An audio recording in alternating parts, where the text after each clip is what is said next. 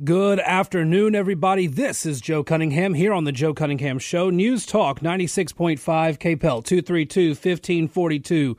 If you want to be part of the program, glad to be here with y'all today. We've got a lot to go into. Let's jump into it with a story that popped up on my radar during Moon's show this morning, so I had to forward it to him, and that is this piece at the Advent. It's in all of the Gannett papers here in the state. Greg Hilburn is the statewide reporter for the USA Today Network, the Gannett papers in the state. So Garret Graves is saying that he's feeling extraordinary pressure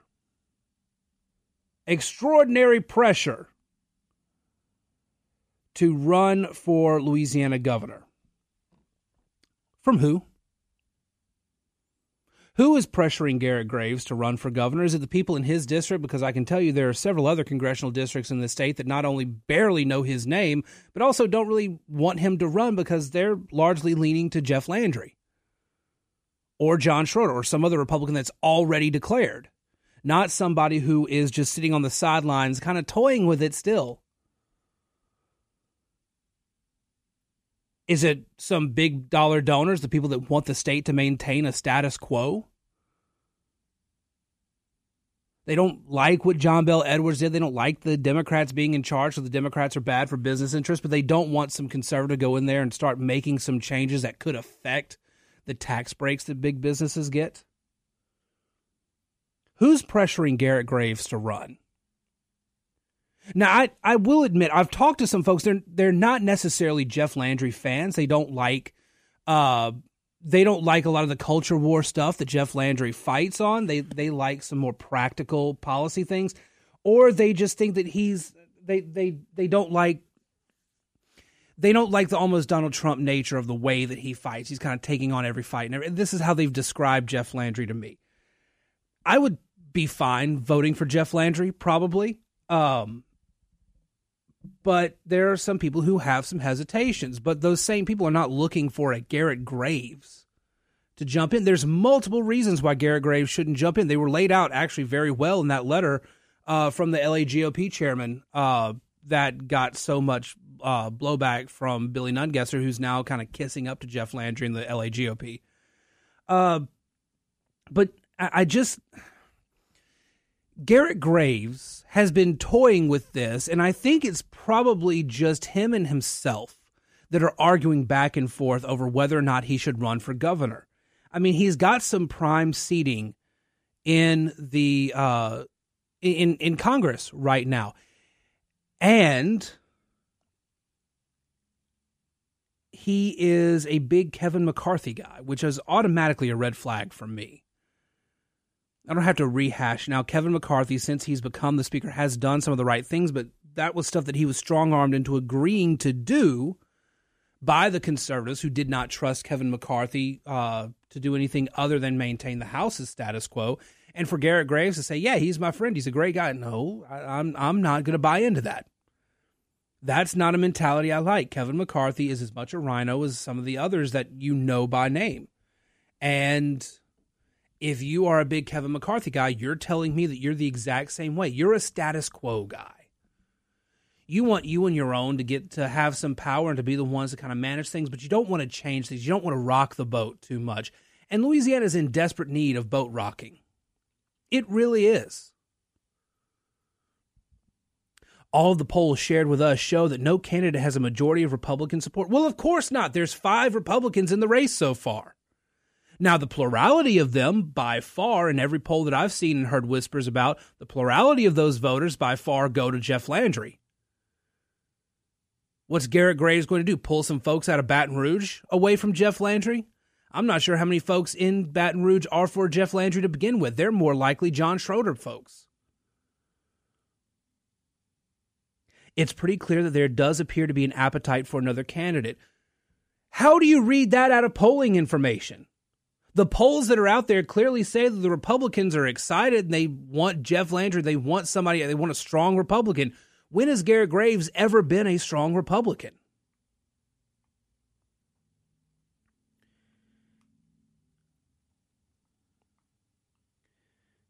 There's nobody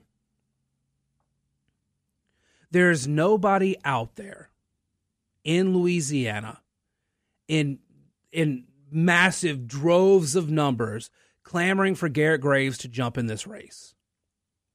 Garret Graves is boring as hell.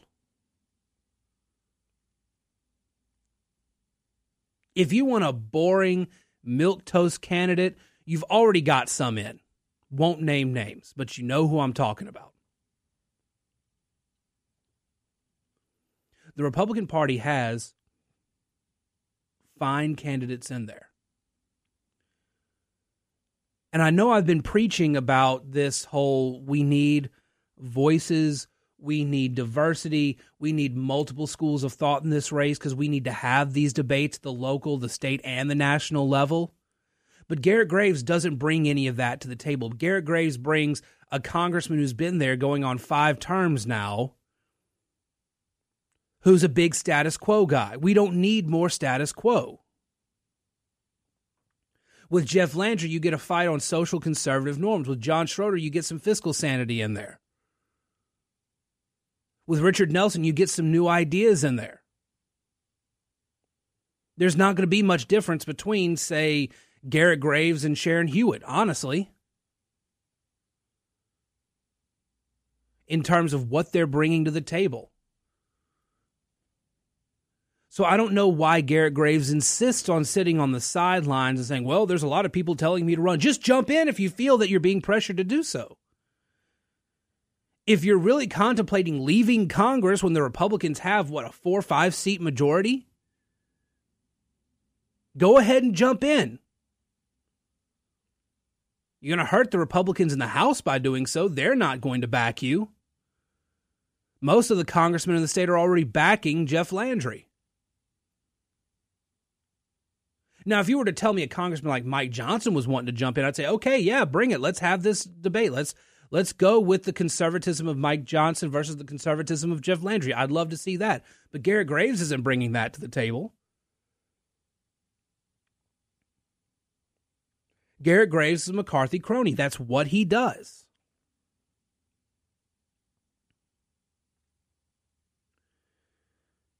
Graves said he believes he could compete even if he waited months to declare because I'm confident we could raise money and have a good story to tell. What story?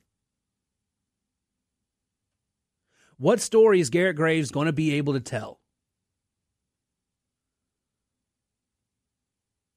I'm finding it very difficult to take Garret Graves seriously on anything at this point because all he's doing is sitting on the sidelines and saying, well, all these candidates suck. So do something about it, Garret. Congressman Graves, jump in, please. By all means, jump in and do something to make the candidate pool suck less. But the fact of the matter is, Graves, if he does decide to run, he's not going to bring anything new. He's going to be a blip in the radar. He'll get a decent percentage of the vote because there are people in his district that like him. But outside of his district, there's not really much there.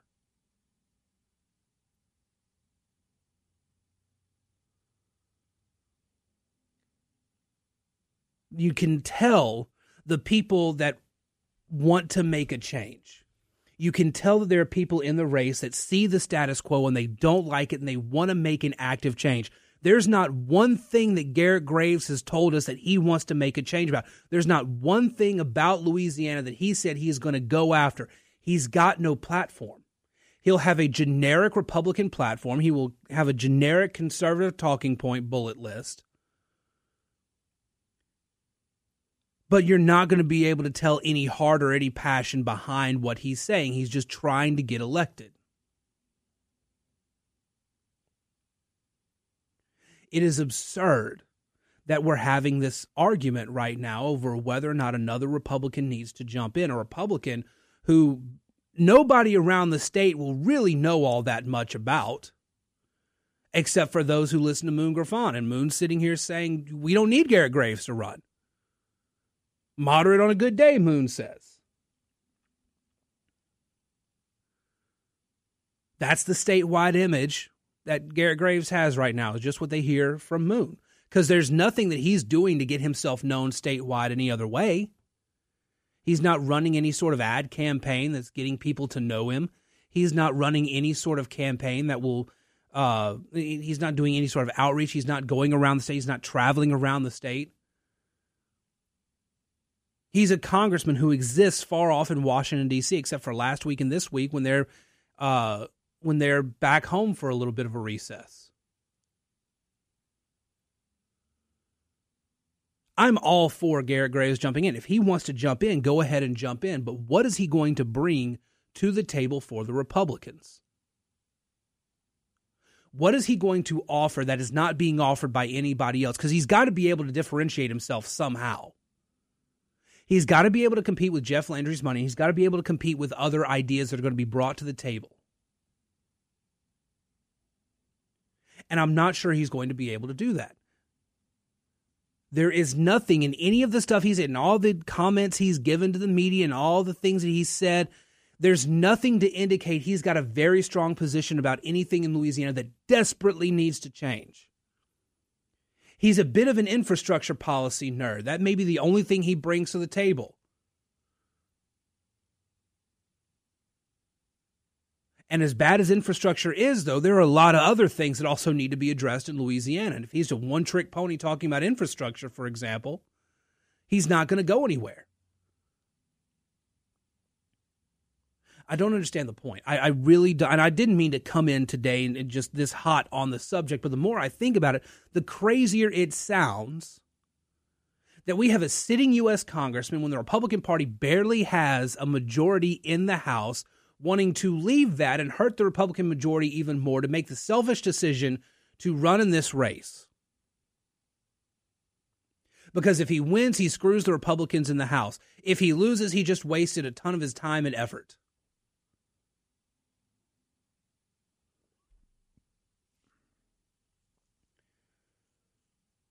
Let him jump in. We don't need him. Let him jump in. But if he's not going to jump in, if he's going to sit on the sidelines and just talk about how bad the candidates are and how nobody wants any of these candidates, shut the hell up and stay in Washington, D.C., because you're not doing anything either way. I'm sorry for coming in so hot. That is not how I wanted to start the show, but it has just bothered me all day for him to tell Greg Hilburn with the USA Today Network. A lot of people. I mean, I'm feeling a ton of pressure on this. From who? I don't know a soul, and I haven't heard a soul say, I really wish Garret Graves would jump into this race. I have not heard that from a single person. I don't know anybody who is excited over the idea of Garret Graves. A generic milquetoast Republican. 232-1542 if you want to call in, or you can send a message through the KPEL app chat. We're going to go ahead and take this break. When we come back, got all that and more of the news of the day right here on the Joe Cunningham Show, News Talk 96.5 KPEL. Welcome back to the Joe Cunningham Show here on News Talk 96.5 KPEL. 232-1542 if you want to be part of the conversation. Y'all, so Don Lemon was off the air for several days, for 3 days. 2 or 3 days, something like that. He was off the air at CNN after his inappropriate remarks saying that Nikki Haley is past her prime, that women are in their primes in their 20s, 30s, and 40s, and Nikki Haley was past that. And, of course, offended Caitlin Collins on that morning show as well as others. Don Lemon's 3-day hiatus from CNN this morning resulted in a 5% increase in viewership for the struggling cable news show. More people were watching with Don Lemon not on. That should tell CEO Chris Licht everything he needs to know. Don Lemon, and it's not just that Don Lemon is like super progressive and is not, he's not objective at all. Of course, that's a big part of it. Don Lemon is the one, if you remember the missing Malaysian flight, if you think back all those years, Don Lemon is the one who said, well, some people have said a black hole. Do you think that could be a case? And everybody on the panel just laughed at him because it's such a stupid suggestion. That's Don Lemon. Don Lemon will say absurd things. I'm just asking questions. He's not good. He's not good at his job. And he's kind of shown it in how he handled his primetime show and the very partisan way he did that. And of course, he was moved to primetime by Jeff Zucker when he was in charge of CNN because he was looking for entertainment. He was looking for the partisanship. He was looking at that as a way to draw ratings, especially during the Trump years, and it did. But Trump left office and the ratings tanked because the entire programming of CNN's primetime was devoted to how can we best attack Trump and the Republicans. And when Trump and the Republicans were out of power, it was like, oh, well, what are we going to do? Just going to keep talking about Trump? Well, nobody cared about Trump at that point. He was out of office. Everybody was focused on Joe Biden and the economy and all this other stuff. CNN's ratings have tanked. Don Lemon was a big part of that because of the non-objectivity of Don Lemon and others. CNN just, their ratings collapsed. And the ratings for that CNN This Morning show started going up when Don Lemon wasn't there.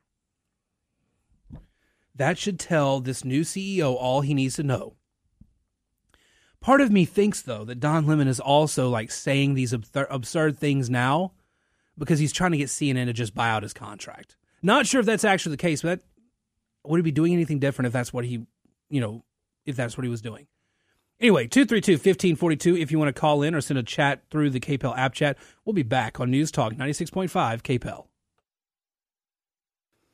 Moving on, now that we are back, and again, I do want you to call in or send a message through the KPEL app chat. Moving on, so Pete Buttigieg finally got up and got to East Palestine today. And it hasn't really been going well. The folks that have been interviewed on the ground there are kind of saying, it's too little too late.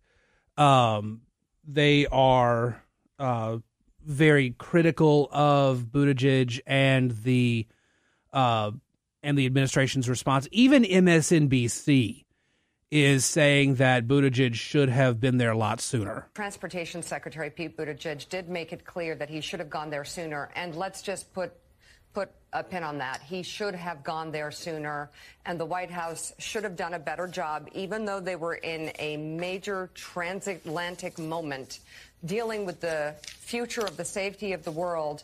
The people of East Palestine need to feel seen and heard. And I think that Pete Buttigieg is taking it on board, that he needs to go there and do that. These are people who right now are very uncertain about their health and the future of their town. And it is definitely a little bit of a bump for the White House to not make sure they shined a big light on what was happening there. And hopefully in the days and weeks to come, they'll be able to do that, because it's frightening for those people to see dead fish in the rivers and to not be able to run water.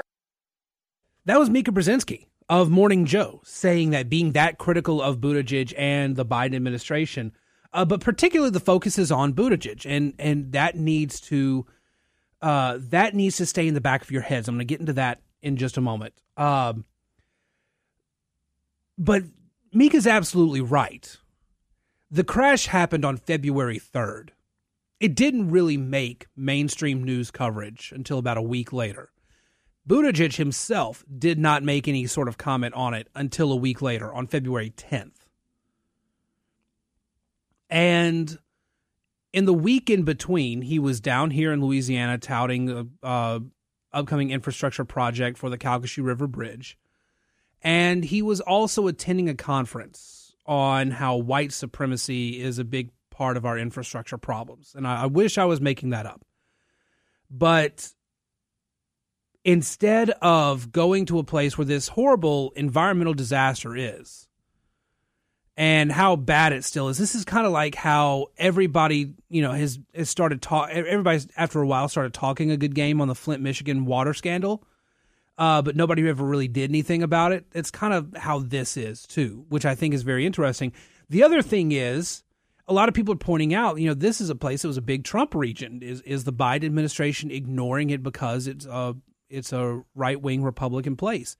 That may be it. But honestly, it's more likely that don't ever attribute to a conspiracy what can easily be attributed to just ineptitude, which is the definition of the Biden administration. They have been very inept at a lot of what they have tried to do, especially domestically. Their domestic policy has been awful, and it's not getting any better.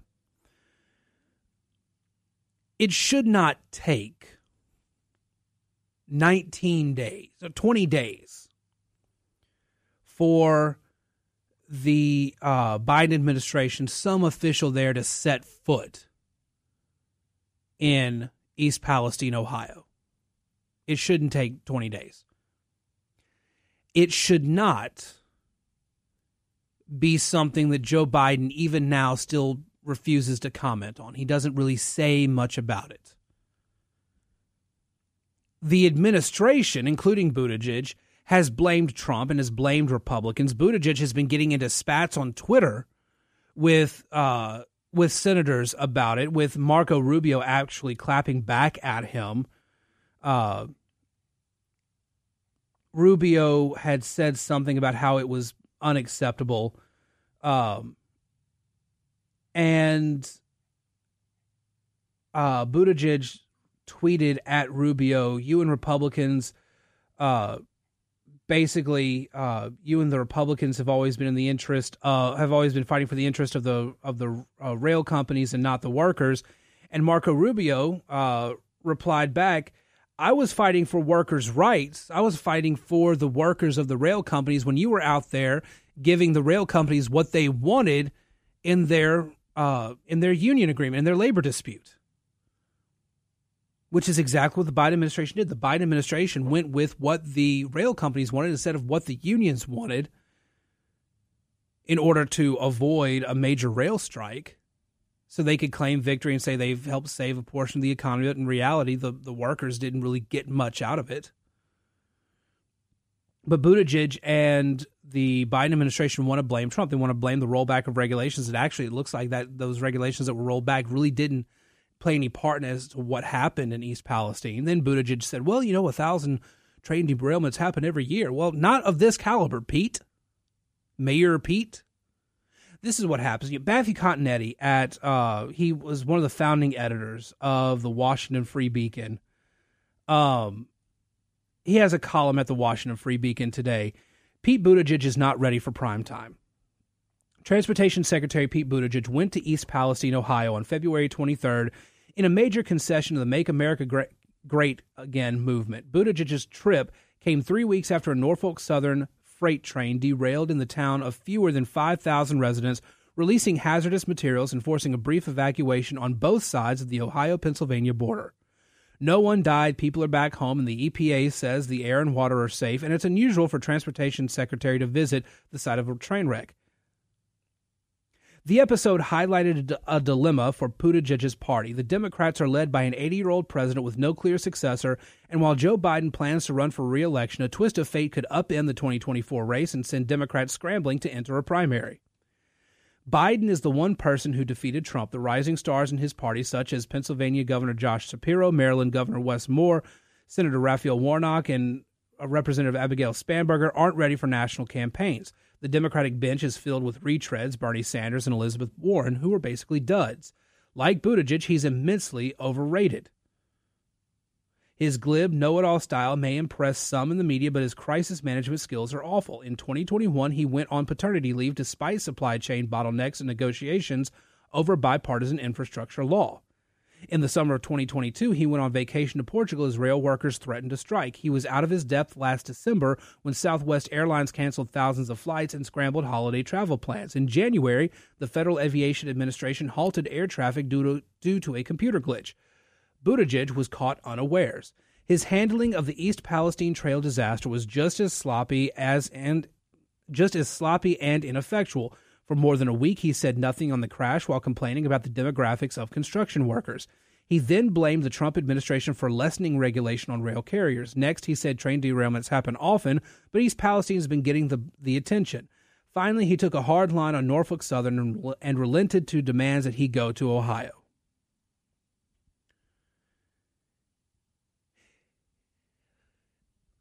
Continetti is right. He's not ready for prime time. His crisis management is horrible, which is really just the MO of the Biden administration when you think about it.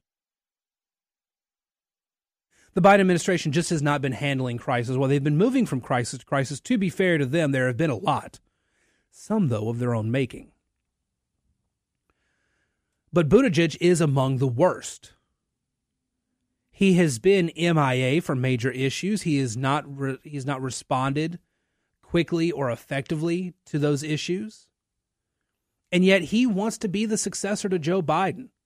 There's this constant, and this is what I was alluding to earlier, there's this constant kind of bickering in the press. You can see it from the Buttigieg and Harris backers. They fight their wars in the press. So occasionally you'll see a puff piece for Buttigieg, and then you'll see one for Kamala Harris. Then you'll see a negative story about Buttigieg, then one about Kamala Harris. They go back and forth, kind of oppo-dropping each other and trying to smear each other in the press. At least that's my theory as to why it always comes in pairs. There's a bad story about one, there's a bad story the other. There's a puff piece about one, there's a puff piece about the other. It's because both their sides are trying to build them up as the successor to Joe Biden. The problem with all this is that neither really are able to succeed Joe Biden in any meaningful way. Joe Biden doesn't have a bench behind him. So you've got folks like Gavin Newsom. You've got, I've already forgotten his name, the governor of Illinois. He would like to run. Amy Klobuchar wants to run again. Bernie Sanders, Elizabeth Warren. That whole crew wants to run again. Buttigieg would like to run again. Kamala would like to run again. And none of them really seem ready for prime time. None of them do. The best the Democratic Party has to offer, their recent elections, and they're not experienced enough yet.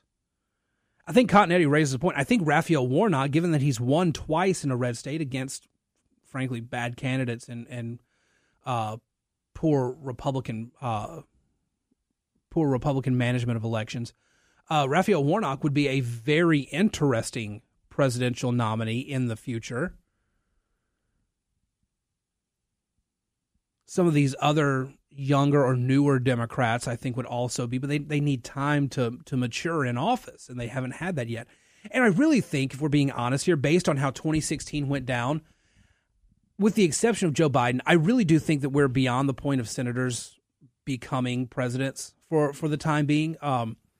The management of America has really gone down since George W. Bush. I mean, and George W. Bush even wasn't all that great, but prior to Bush, you had a series of governors. You had folks who were governors who were running for president, and you may not have liked their policies, but with the exception of Jimmy Carter, things weren't as bad. But now we're to the point where I don't know. I don't think I think that the time of the senator for president is gone. I think people are looking for folks who have actually managed an executive branch before, who have governmental management experience, not just somebody who sits on a tired old body of legislators. And I think that's kind of where we end up. 232-1542 if you want to be part of the conversation. Let's go ahead and jump to the phone lines. Hi, welcome to the Joe Cunningham Show. Yeah, it's Renee. Hey, Renee, how are you? You're kind of cutting out a little bit. Yeah, okay, I'm going to get to the window. All right. What's the subject material? Balloons? No, well, let's see. I was talking about Pete Buttigieg going to East Palestine, but it's kind of moved on into, Pete wants to be the next Democrat to be president. There's all these others. I mean, do you think, Renee, there's any Democrat who is ready for prime time in that regard? Let me stretch it out. Maybe one of these actors could act like they have something, could do something. One of them actors, Baldwin knows how to shoot a gun, I'll tell you that. He's impressive, but I wouldn't want him to shoot me, though. No, he doesn't. He doesn't show good. He doesn't show good trigger control. Yeah, I mean, I don't know. It's kind of like all we have is, and not even what's that lady, Oprah Winfrey. I thought she was cool, but maybe she's too woke. She might even be a better president than the Alzheimer guy we're having there right now. At least you know how to do business. You know, I kind of like where you're at there. Maybe we need to get Hollywood. Maybe at least Hollywood could act like a good president. I like where your head's at, Renee. Make me feel good. If you can't do nothing, make me feel good. Well, I mean, you know, the last truly great president that we had, aside from Trump, well, I mean, Trump spent his time in Hollywood. Ronald Reagan spent his time in Hollywood. I mean, there's something to be said for what you're arguing here. Clint Eastwood. How he was a libertarian. I don't know what's wrong with the libertarians. They like small business and they like to tote guns, but you talk to them about woke and they go on the fringe left too. Yeah, the Libertarian Party, as long as the Libertarian Party backs a lot of unserious people, so I'm never quite sure if I can actually like get on board fully with the Libertarians. Yeah, like I told you about one time I called these ladies and they sound like the ecological version of the View. I mean, the lady was complaining about the pollution of the gas. Yeah. There are water pumps and a pipeline bringing water to Arizona. I'm telling you, dummy, you saw about the pollution. How about the construction of the pipeline? You missed that? You just mad at your neighbor that used all that water in California? What did she do to you for you want to have everybody be crazy on water conservation? Yeah. No, I don't disagree. All right, Renee, I got to take this break, but thank you very much for calling. Appreciate it. Thank you. All right, 232-1542 if you want to jump in and be part of the conversation or send a message to the KPEL app chat. We'll take this break. We'll be back here on the Joe Cunningham Show, News Talk 96.5 KPEL.